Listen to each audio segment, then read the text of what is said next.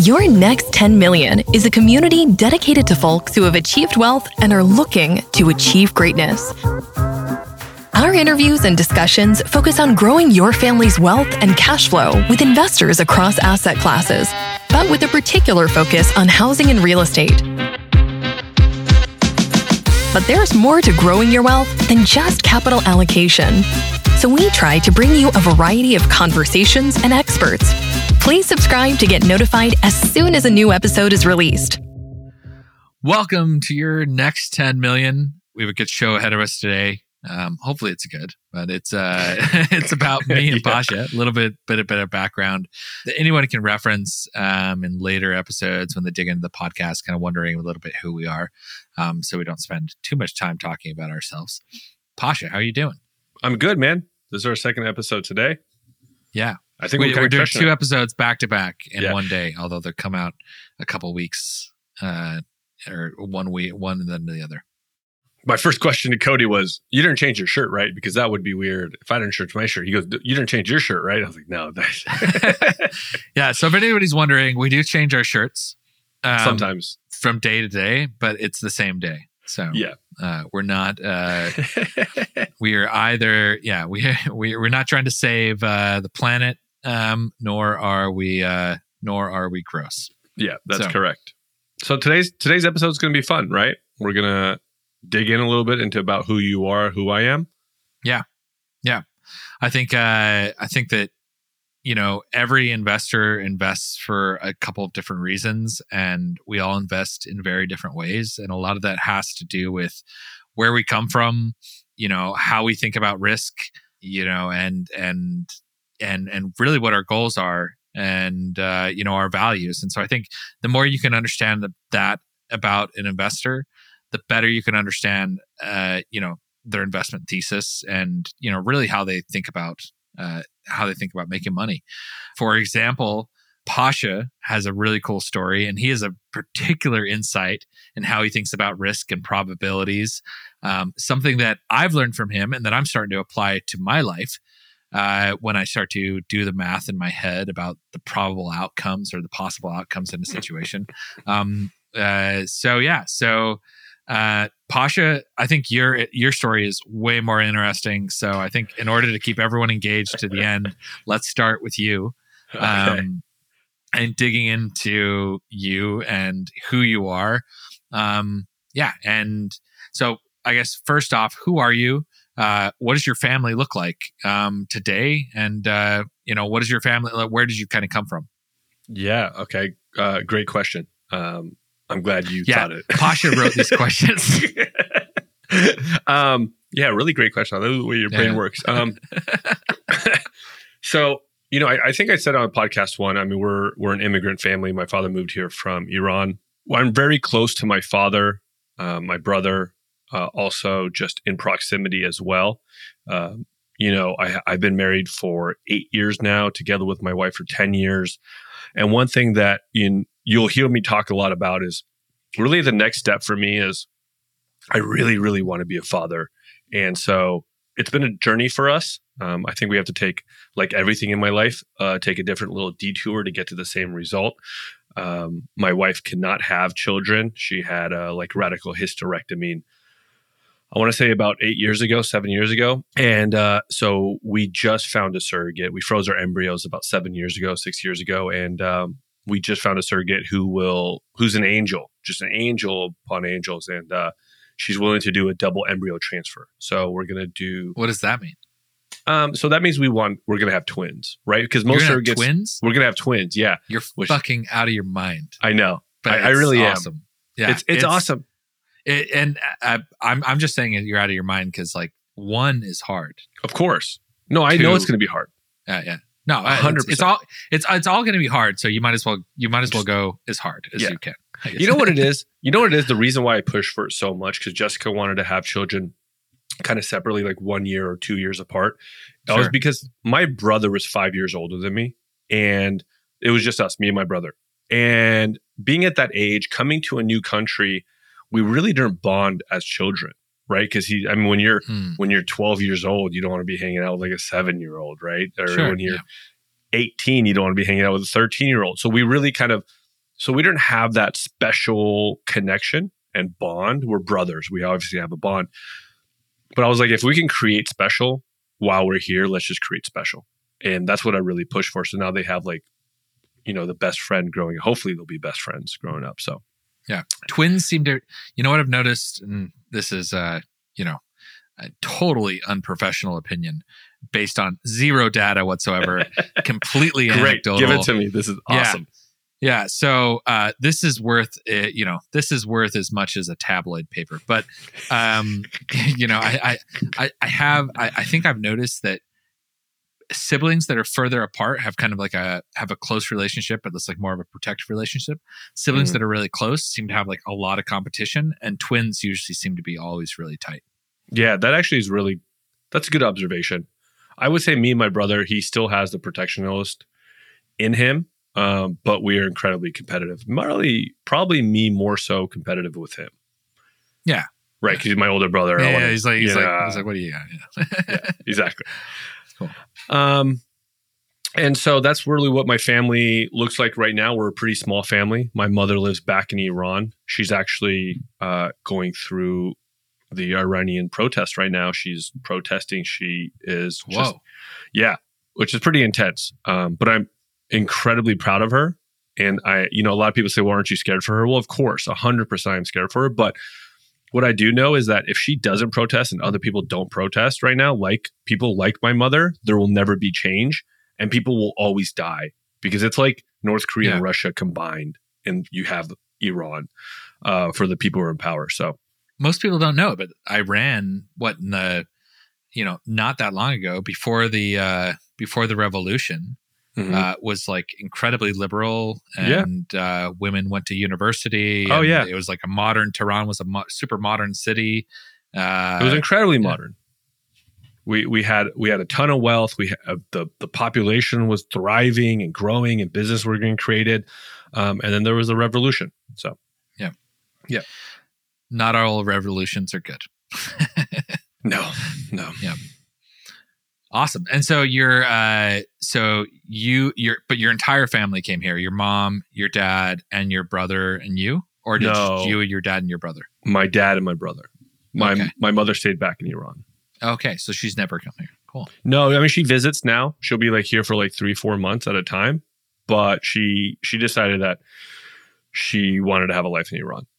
Okay. I'm sure we can get into that at some other point. No, that's fine. And so your wife, your brother, and your dad, you guys are all in LA. Yeah, we're obviously your wife's. Yeah. Okay. Cool. Awesome. Yeah, that's great, man. And did you, growing up, did you always want to be a mobile home park owner? No, I did not. No, I didn't know what I was going to. As a kid growing up, the divorce of my parents, just admittedly, was really, really hard on me. Very, very, very hard on me. I was a mama's boy, right? So sure.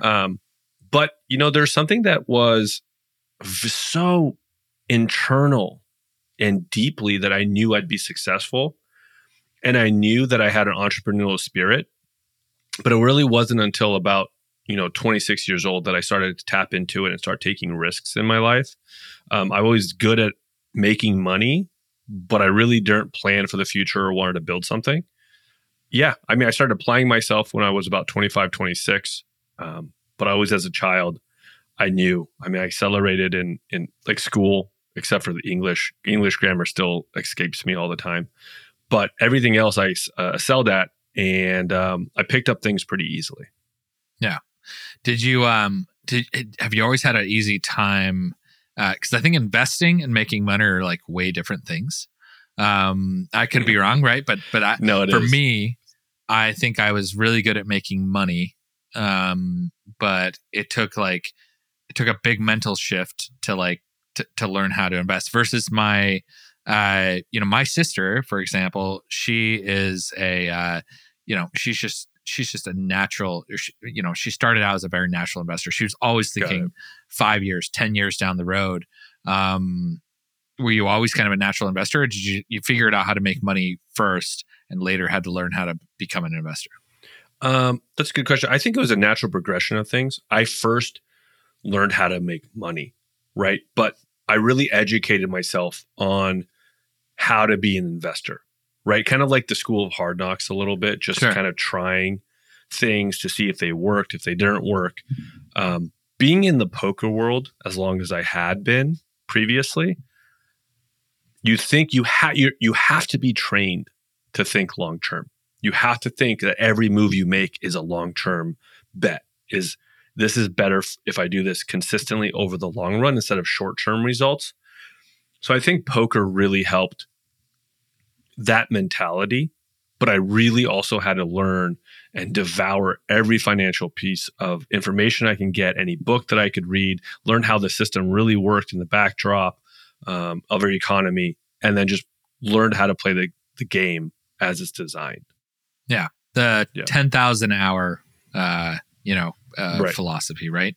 I obsessed about it. I became obsessed, truly. Did you, what was your first, do you remember your first job, or how did you first make money? What was your first money making scheme?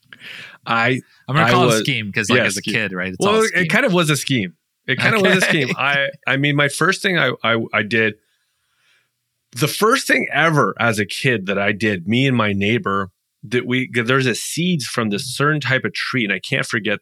I don't remember the name of the tree, but we get these seeds, and we went door to door trying to sell these seeds that fell off of the tree to try to sell. Are they valuable seeds? Are they like trees that people want? No, it's like a weed. No, it's like no. We found them. I mean, it's a big tree. It's really nice. Like we had a few of them in our neighborhood, but we went around, and most people were like, "Okay, here you go. Here's like $1. Here you have some seeds and whatever."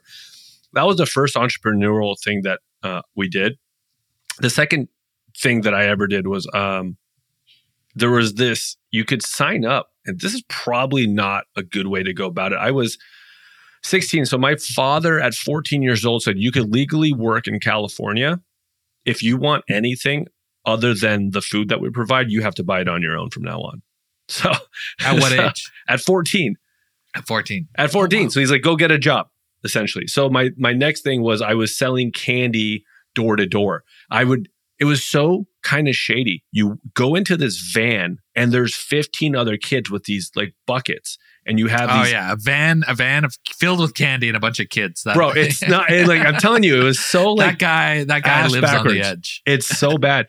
And then I remember one time, so I was doing this for a few weeks. I was doing okay. And then he dropped me off on like a kind of like pretty bad part of the neighborhood. And back then you didn't have cell phones. He's like, I'll be back in 2 hours. And I remember being so scared of like, this guy left me. He's not coming back. I was there for about 3 hours. It was cold.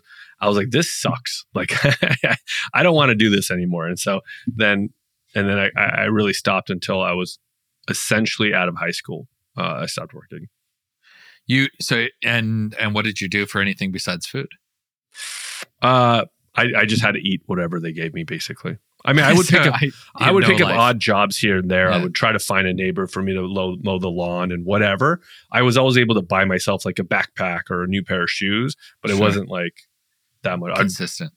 Dad, can I wash your car? Can I help this, that? Yeah, I got you. Did you go to school, or what did you do after high school? No, I went to one semester of college, realized this was not for me, and I dropped out. And with no game plan. No game plan? You just like dropped out, you went back to your dad's? Yeah. So like you have to understand, I think back then also when you're younger, you're just a lot more stubborn. Yeah. And you just think, oh, I'll be fine.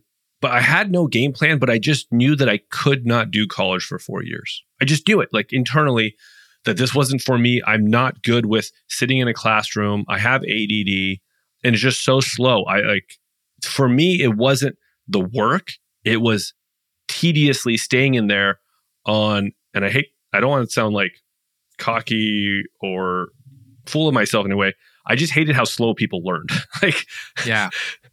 I hate that other people are stupid. I didn't say that, but it was just slow for me. I couldn't take it. Especially the listeners of this podcast. I sound so bad, right? But you're insulting us. No, No, it was true. Absolutely. I mean, there were some things that I would have to apply myself on. And of course, I'm just generalizing it. But school for me was very, very slow. And that was really hard for me. So I just knew I couldn't do this. I had to drop out. And I bet on myself and I said, I'll figure it out. I'll figure it out. And that's kind of what happened. I just trial and error. So what was the trial? And what was the error? Yeah. So what did you do? I mean, you're 18, 19, and okay, now I got to go make a life for myself. Yeah. So what was the plan?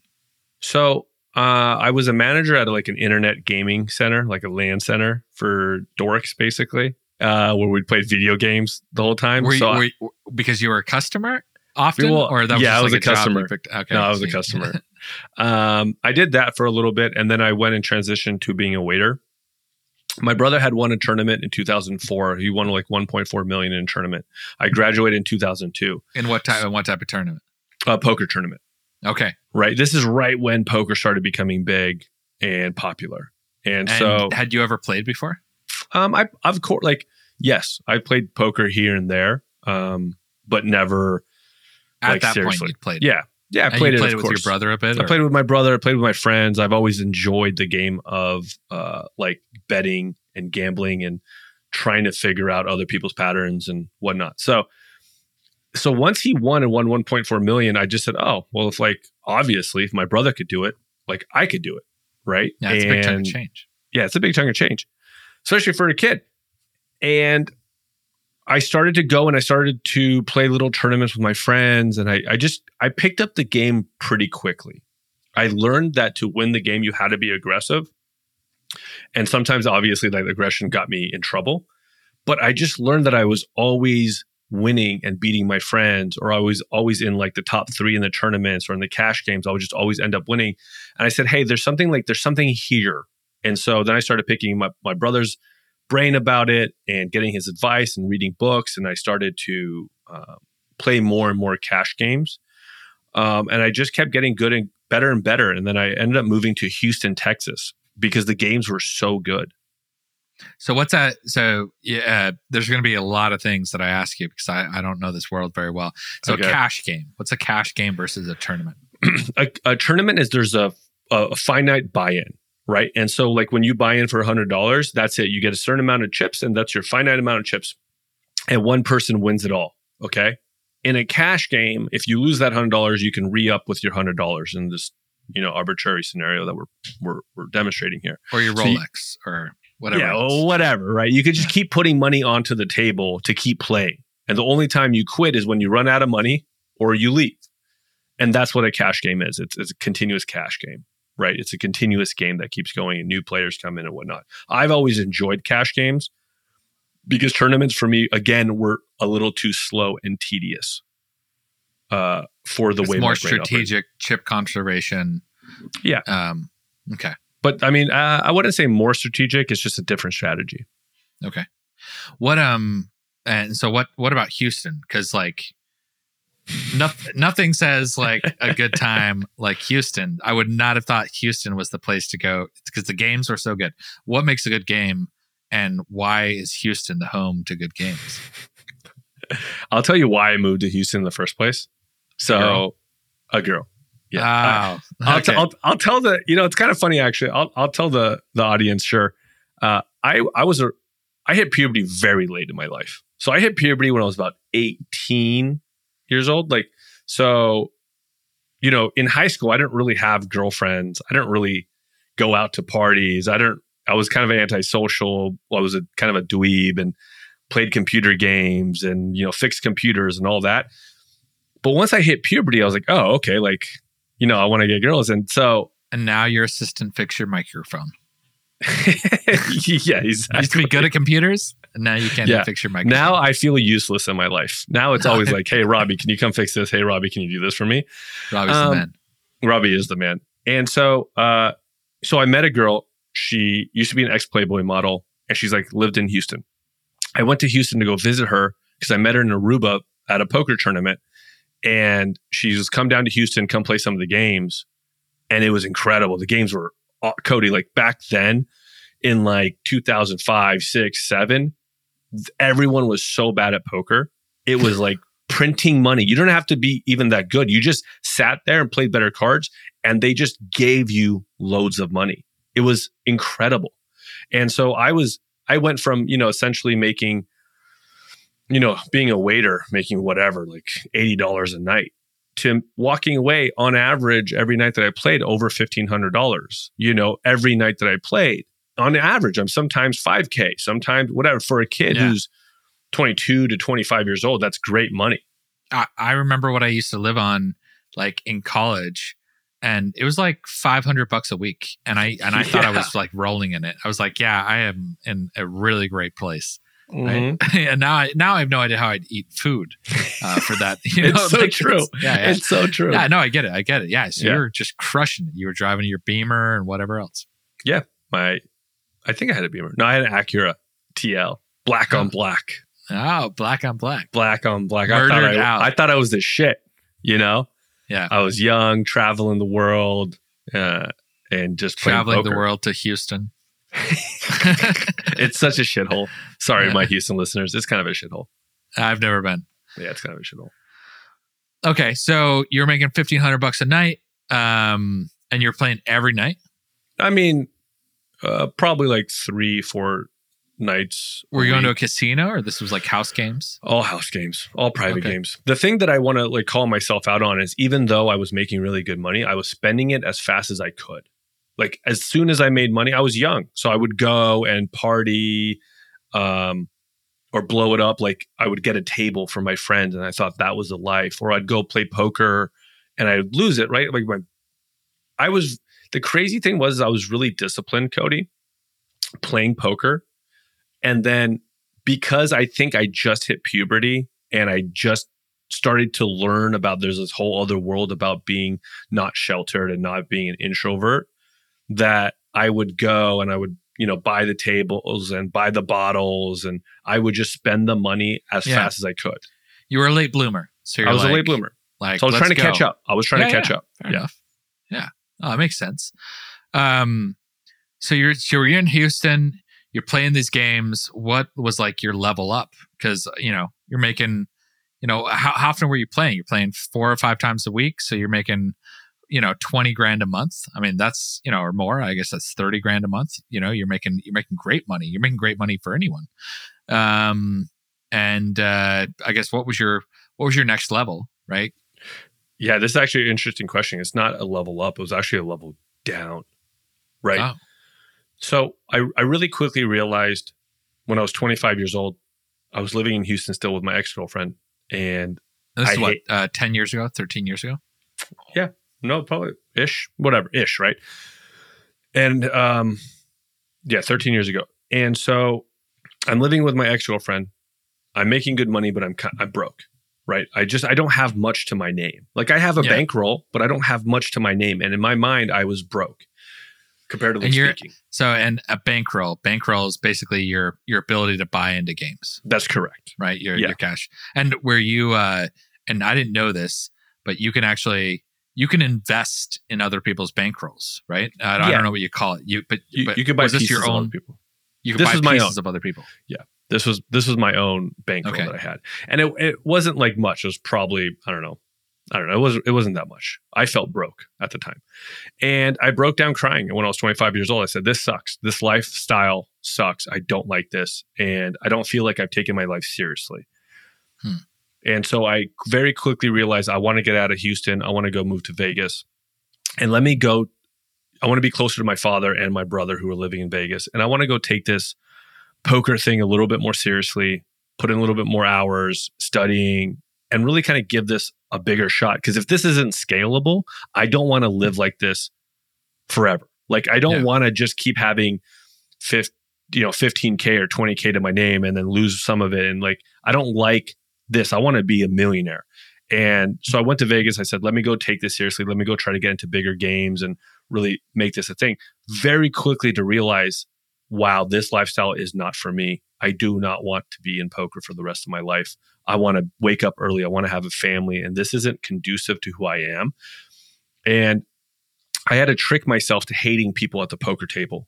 And that was never fun. I don't like that energy. I love people. I like genuinely like fall in love with people, right?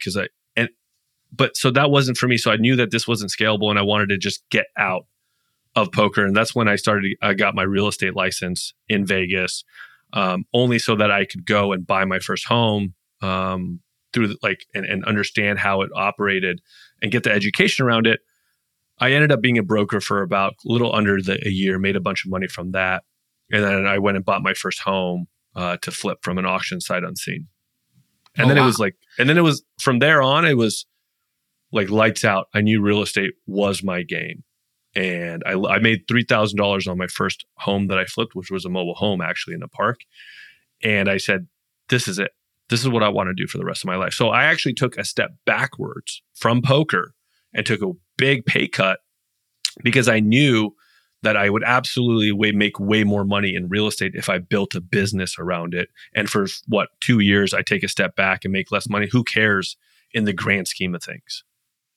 What, out of curiosity, so you became a broker and you were doing that for like a year. When was your first investment deal?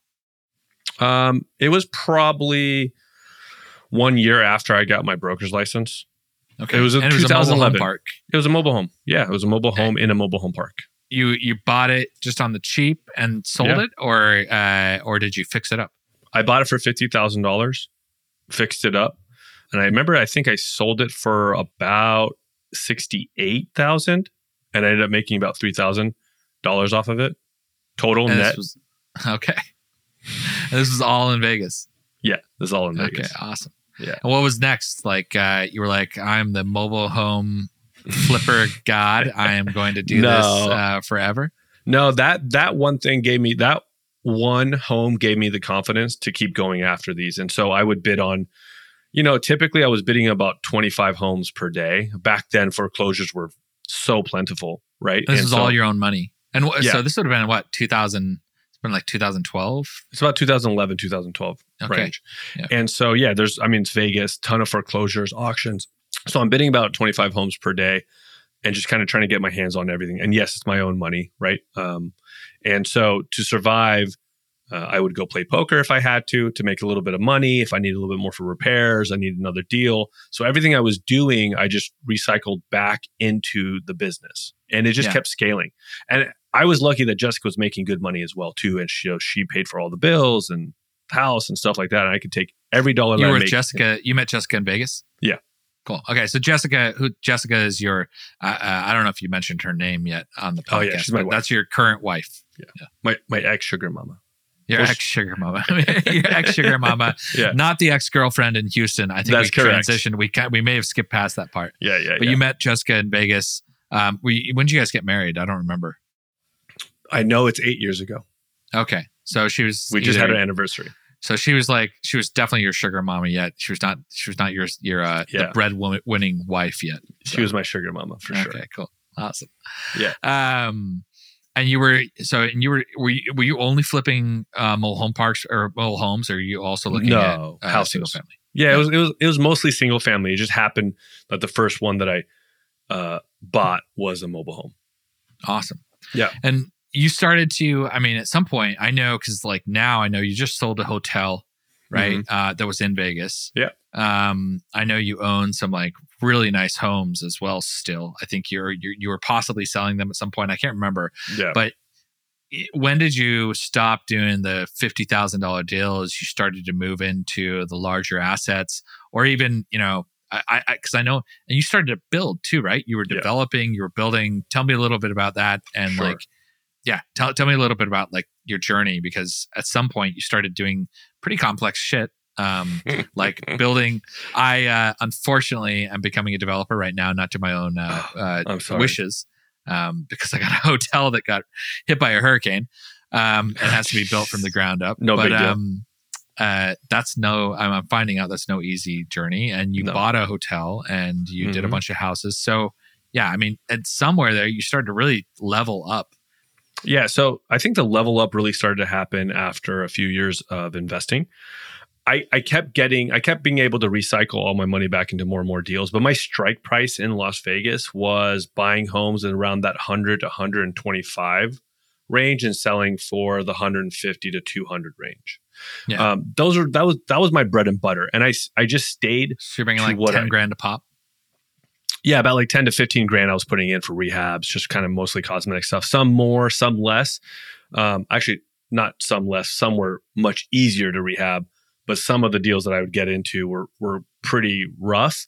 And towards the end of my career of flipping in Las Vegas, I found myself bidding or seeking out the way more damaged properties, hoarders, fire damage, flood damage, like anything in there that most people don't want to touch because there was a lot more reward in there. I was getting it for such a smaller strike price.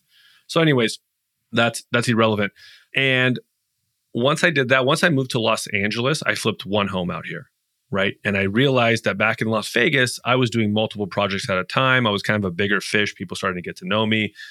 But when I came to Los Angeles, I was just a small fish in a massive ocean, right? And it was so tough because everyone was such cash heavy, and to be able to scale with multiple crews and this and that. And so the area that I chose was this area called Eagle Rock Highland Park.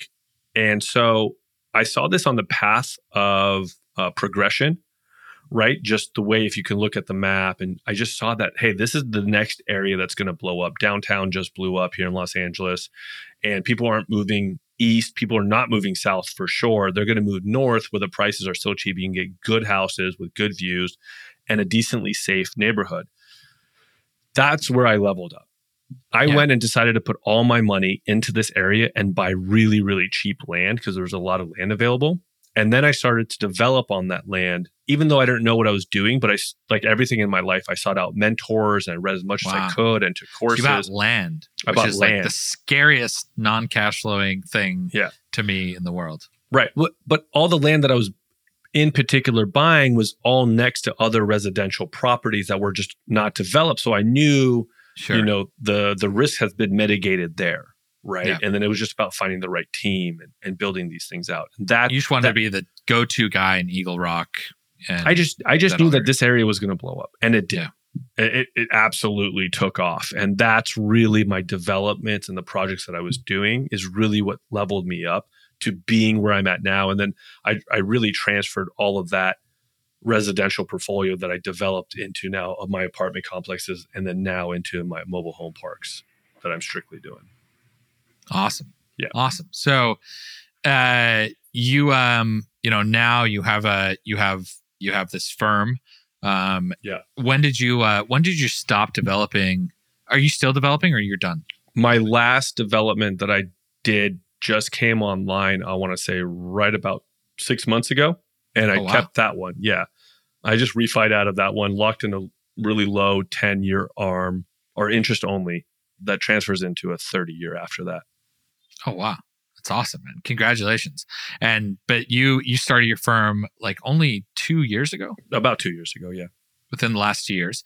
And your thesis, like what is the problem? What is the problem that you guys feel like you're solving? Because you have a very specific thesis and specific asset type and area, and like, you found an opportunity that I think, you don't really have much competition. No. I think it's kind of interesting. Yeah. So, I mean, kind of like if you're following the story, I'm always going to go where there's less competition. I did that in poker. I did that in my developments, right? There's less competition in developments, in the flipping with finding more damaged properties. And then same with this, like I bought a few apartment complexes myself, and I realized that there's more yields because I want my money to be working at a certain percentage. I need my money to be working at least 20% per year. That's with equity built and cash flows. And I wasn't getting that or finding that in the apartment complex game for me. Where does that number come from? What do you mean, the IRRs? Yeah, just out of curiosity, like how did you develop that? You said, I need my money to be making X. Because I just on how I would be able to make, how much money I'd be able to make in the developments, right? Like if it had to make sense for me to make a certain amount with equity building, and whatnot. So that's why I knew commercial real estate really was my natural transition. And so mobile home parks for me, like, listen, if you consider mobile home parks like a niche, like I'm within the niche of a niche. And so I'm in secondary, tertiary markets where mom and pop sellers, I think I mentioned this in the last podcast. So I'm able to build a ton of equity, and I'm able to do what I'm underneath institutional money. I'm above most mom and pop buyers, right? My strike price for my properties are usually around $3 to $7 million. Yeah. And I'm a yield chaser, right? And then my risk is mitigated by there is a low income housing crisis here in America. And the demand for these things are through the roof. And so once I got enough education on mobile home parks, I realized this was my natural progression. And this is why I wanted to jump into it. Awesome. Yeah. And you guys have bought a ton since that, since you kicked off the firm. Yeah. I think, what are you guys up to now?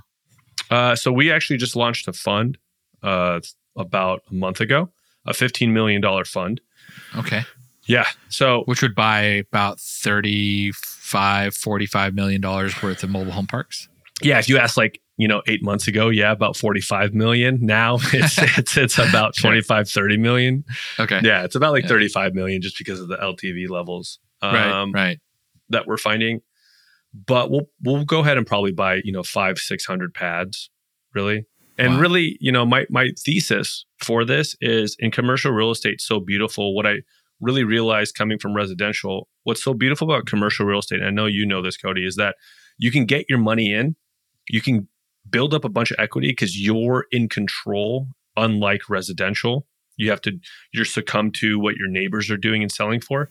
Yeah. But in commercial real estate, you can build the equity if you know what you're doing, get your money back within 3 to 5 years, maybe even less. Some projects have been a year. And then that money's tax-free for you to go buy another asset. And so for me, it's a snowball effect. And then you keep that asset, it's still producing cash flows. You're still going to increase the rent and the NOI, net operating income every year. And so that later down the line, maybe about 5 to 7 year mark, even once you got your money back, you could go ahead and refi again and pull more money back out tax-free. Yeah, no, absolutely. One of the wonderful things that I'm not a great public markets investor because I am too much of a control freak. So I hate I hate that, I can't call, if I invest in Tesla, I can't call Elon Musk and be like, hey, Right. I think you really need to start looking at cutting expenses because I feel like there's a coming recession and we have to maximize free cash flow because we need to, shore up our balance sheet, right? Or I think you should do this or change this about the business. I can't do any of that. Yeah. The wonderful thing about commercial real estate and especially, owning it and running it, even for my investors, which are largely quite passive, is that they have direct access to me. I have direct access to the deal, and I'm forcing those changes, right? I have the ability to be the change maker, to come in and force the cash flows, force the, NOI improvements, and really create that value for myself. I'm not waiting for a rising tide or markets to do whatever, and I'm not really dependent on markets. So I totally understand that. Yeah, I want to be in control of essentially my destiny, right? I'm a control freak also. Absolutely. You mentioned, I thought you mentioned something that I thought was interesting. You said you liked going in places where there's not much competition, and you said in poker. What were you doing in poker to look for less competition? Yeah, so I think a lot of people were chasing the bigger games with the more notable good players because the bigger games attracted the better players. Yeah. Right. I always fought to get myself into games where there were no pros. A lot of people have an ego. I have zero ego. I don't, when it comes to poker, I don't care. When it comes to real estate, I don't care. I don't care who thinks I'm good. Yeah, I don't give a shit. My brother was good. He's notable. People recognize him. He's one of the best players in the world. I never cared. I wanted to be in the shadows. I just wanted to make money. I wanted to go where the cash games are better. And so I found myself in better private cash games, or where the casinos are less popular. And I'd go to those games knowing that there's softer opponents so I can make more money. Right. Yeah. And so that's game selection. You could go find the games that are the biggest to test yourself and with the best players. And I just never cared about that. Right. And inflate your ego, or you can go make money. That's exactly right. So, right. Yeah. So how, and I know that we've had some interesting conversations before, and you brought to our Outlaws event, which is like a private mastermind that it's like a private trip that we bring, I don't know, 15, 20, me and Pasha bring, and a couple other buddies bring like 15, 20, like just awesome entrepreneurs together, and we go do awesome stuff a couple times a year. And the last one in Palm Springs, you brought Liv to speak with us, and she had some really interesting things to say about how to think about probabilities. And then I started digging into that and asking you, and I didn't realize how much, how useful of a frame of reference that is, especially in like investing, where you're investing into you're investing into probabilities, right? There's nothing certain. And you have to make decisions with imperfect data. I thought you had some really interesting thoughts on that, as did Liv. And so I'd love to like kind of understand like how has poker changed how you invest, or shaped how you invest? Yeah, I think that could be a whole episode. I'm not kidding you, because there's so much to unpack there. Really, because everything that I do, my investment thesis is kind of based off of my poker rep background. The first one is you got to make the right decision over and over and over again, regardless of short-term results, right? Yeah. But that's a little so we could break that down even further. In poker, you have to make information or in bets on incomplete information. Whereas in real estate, you have complete information, 99.9% of the information when you're buying a deal. So you can make much better decisions. But to expand on that, it's about making the long-term decision always. Okay. Every property that I buy, I think a lot of investors do this. You're going to always want to say, is this going to be a good property 15 years down the line? Let's give our recession that we're going through right now, or whatever Biden has labeled it as, right? If a deal still makes sense 10 years from now, sure, then I'm going to go ahead and still buy it, because I'm a long-term investor. Second thing that I always do is I break things down mathematically in my head, right? If, let's say there's a bet or whatnot, a probability, in some crypto coins, you can go out there, you try to get all the complete information that you can, and you try to say, okay, if I bet on this, the asymmetric bet is probably, with all the information I have, is going to be a good bet 75% of the time. And if that's the case for you, then 75% is a winning bet in the long term, and you want to take it, right? Yeah. So just to follow the numbers, and there's a whole lot more there. Game selection, how to read people, negotiations in real estate and brokers. And then always, one thing that as well that gets mentioned a lot. I'm not trying to be promoting myself here, but it's in my first fund, I'm giving more alpha away to the investors first. But I tell them, and I'll tell them, I have no problem saying this in full transparency, I know I'm giving up more than I should be in the first one, comparatively speaking, but I do know I'm going to be here for 15 years. And so I have no problem getting it and building up a family of investors who understand who I work. And so that kind of stuff to me is, I always delegate to the future and make decisions for the future, working backwards always. Yeah, no, that's awesome. I appreciate the overview. I think we should absolutely do an episode, a full episode on that. Maybe we could even bring in somebody that you know. Yeah, that'd be fun actually. Yeah, on just probabilities and strategy, et cetera. Yeah. So maybe digging into a little bit about where are you trying to go with your firm? And then I thought, maybe we could wrap up with some of the personal stuff, because you're doing a lot of really cool stuff in the biohacking space, and relationship space, et cetera. Yeah. So I guess what's kind of your goal, right? What are you working towards? I mean, you've built up, a substantial amount of net worth. You could probably place it all on, I don't want to say place it all on black and let it ride, because it's probably a bad, the odds are not in your favor. Yeah, it's both inaccurate for a gambler, but also I think inaccurate for what your goals are. But you could certainly invest it passively, earn a great income. But you're working towards something much bigger. So what is that?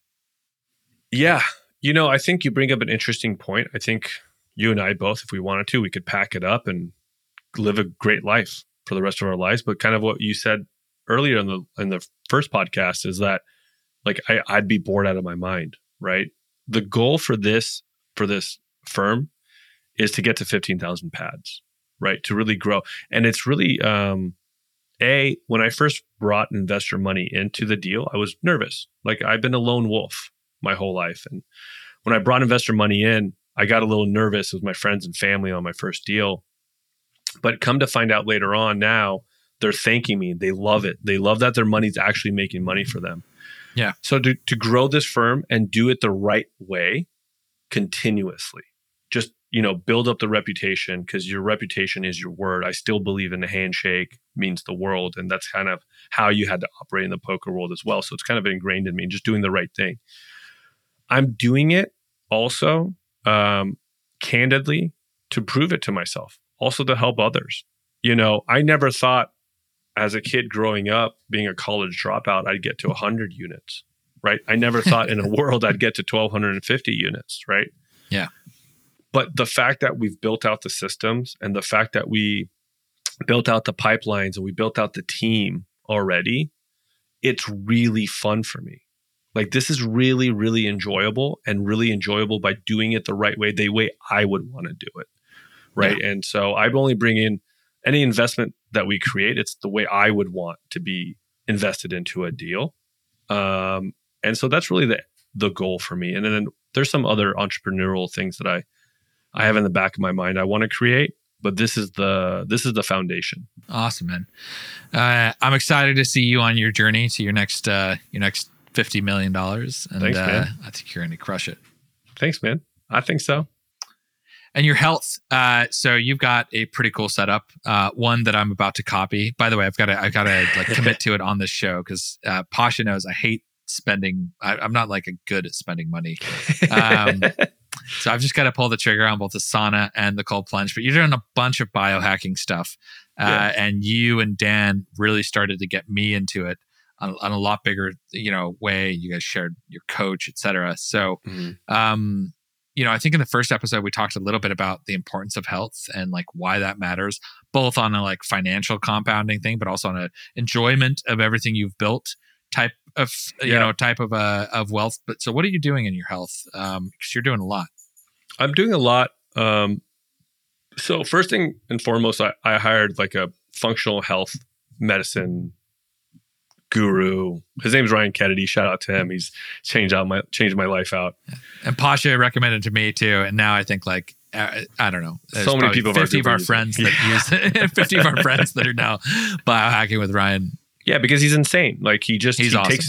takes all the information from all the top biohackers and then spits it out into a digestible form for you to do, which is different from, everybody else. So it's incredible.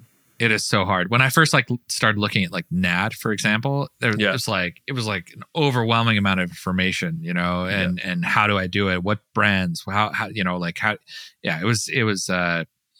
think that's a really good way to put it.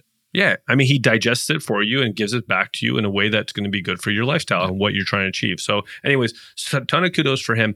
First and foremost, it's absolutely, I want to be a healthy father. Like my father was older when when in my teenagers, and I couldn't play ball with him. He always had back issues, knee issues.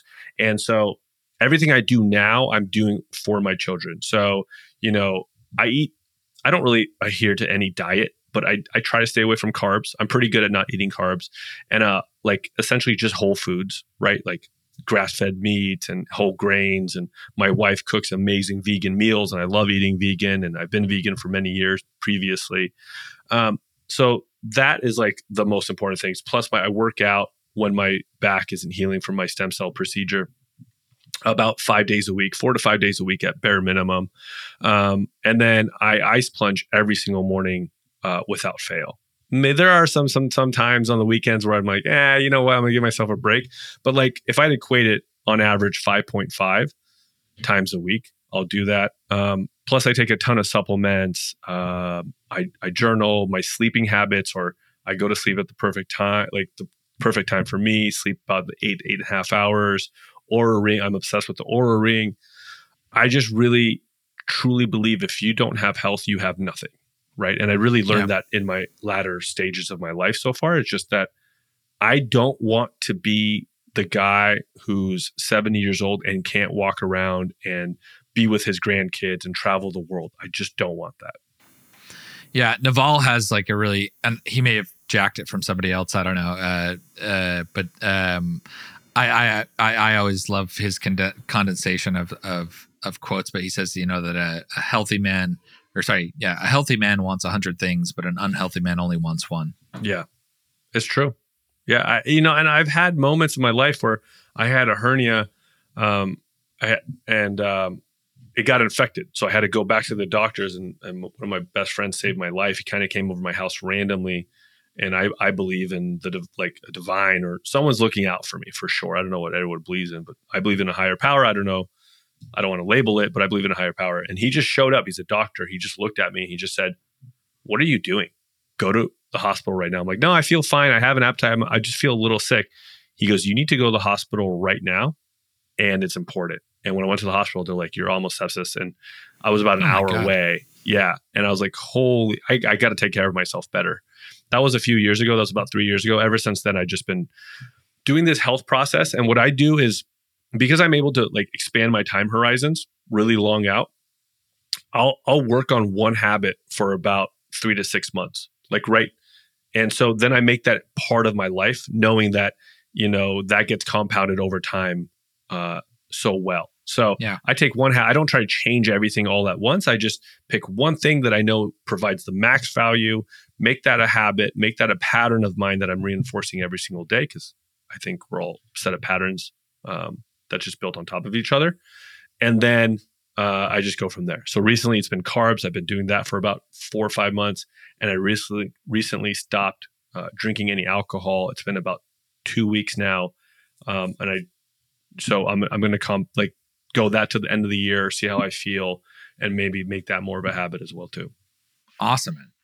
Yeah. I like the slow compounding. I sometimes try to bite off more than I can chew, and changing your entire, it takes a lot of willpower. Well, it does work, but for the most part, it doesn't. Absolutely. What's kind of the biggest gift that you feel like everything that you're doing has brought you, your wealth across your health and, money and relationships, everything that you're doing? What's kind of the biggest gift that this has given you as you continue to kind of level up?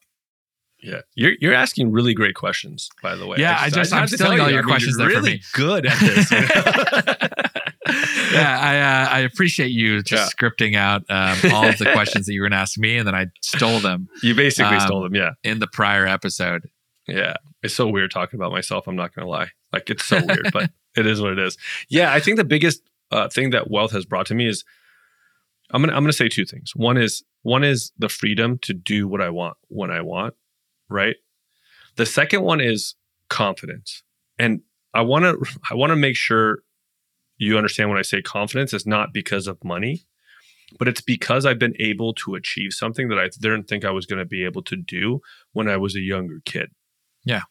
And so now I look back and I say, oh, if I could do this, what else can I do? And so now my next goal is 100 million. And so I don't think I'd get here, but I also, now I have the ultimate confidence. It's I just have to change who I am to get to the 100 million. It's just a new problem. It's a new puzzle. It's a new game. It's a new way to gamify my life. And so that's what I'm working towards now.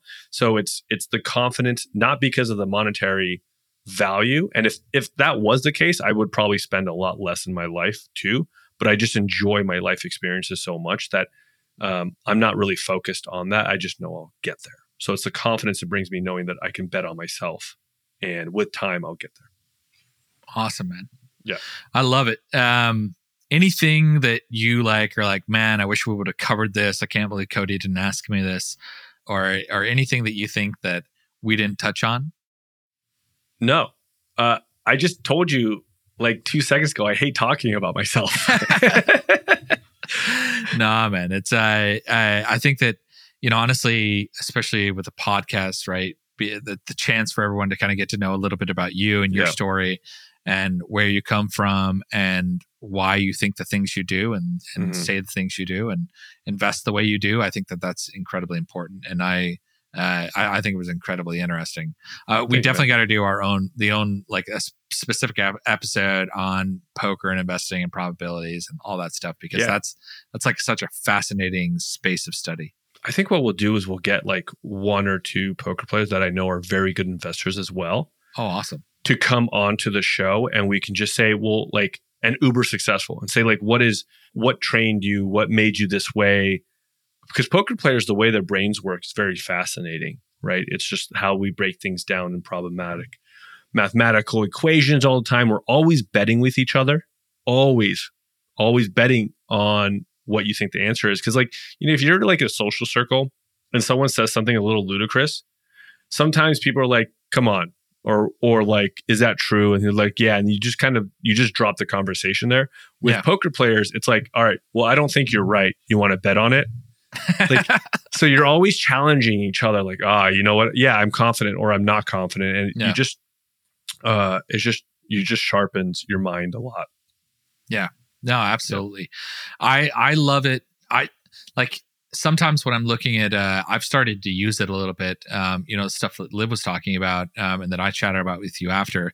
When I'm looking at something I have to, that's not a direct like asset investment. It's like maybe hiring somebody, right? And then I kind of like try to run through like, what do I think the probabilities are of this person succeeding? And then I times that by the cost of this person. And then what's that, total return, and adding that like probability math into a decision with something that's not so finite, that's not so, assets are like really easy to invest into because you kind of have a predictable income that's coming after. Yeah. Anyways. Yeah. This was awesome. I really loved this conversation. Pasha, thank you so much for digging in with me. And man. It was a great episode until your episode. It was a great episode. I love the questions, man. I'm really excited about my questions that I came up with. You did really good. Spontaneously. You did really good. Yeah. Spontaneously. You did great. Your mind no is help from amazing. Zero help. Yeah. All right, buddy. Until next one. Thank you for joining us today. We think it's an absolute no-brainer that hitting subscribe on Apple Podcasts or your favorite podcast app will help you on your journey to your next 10 million.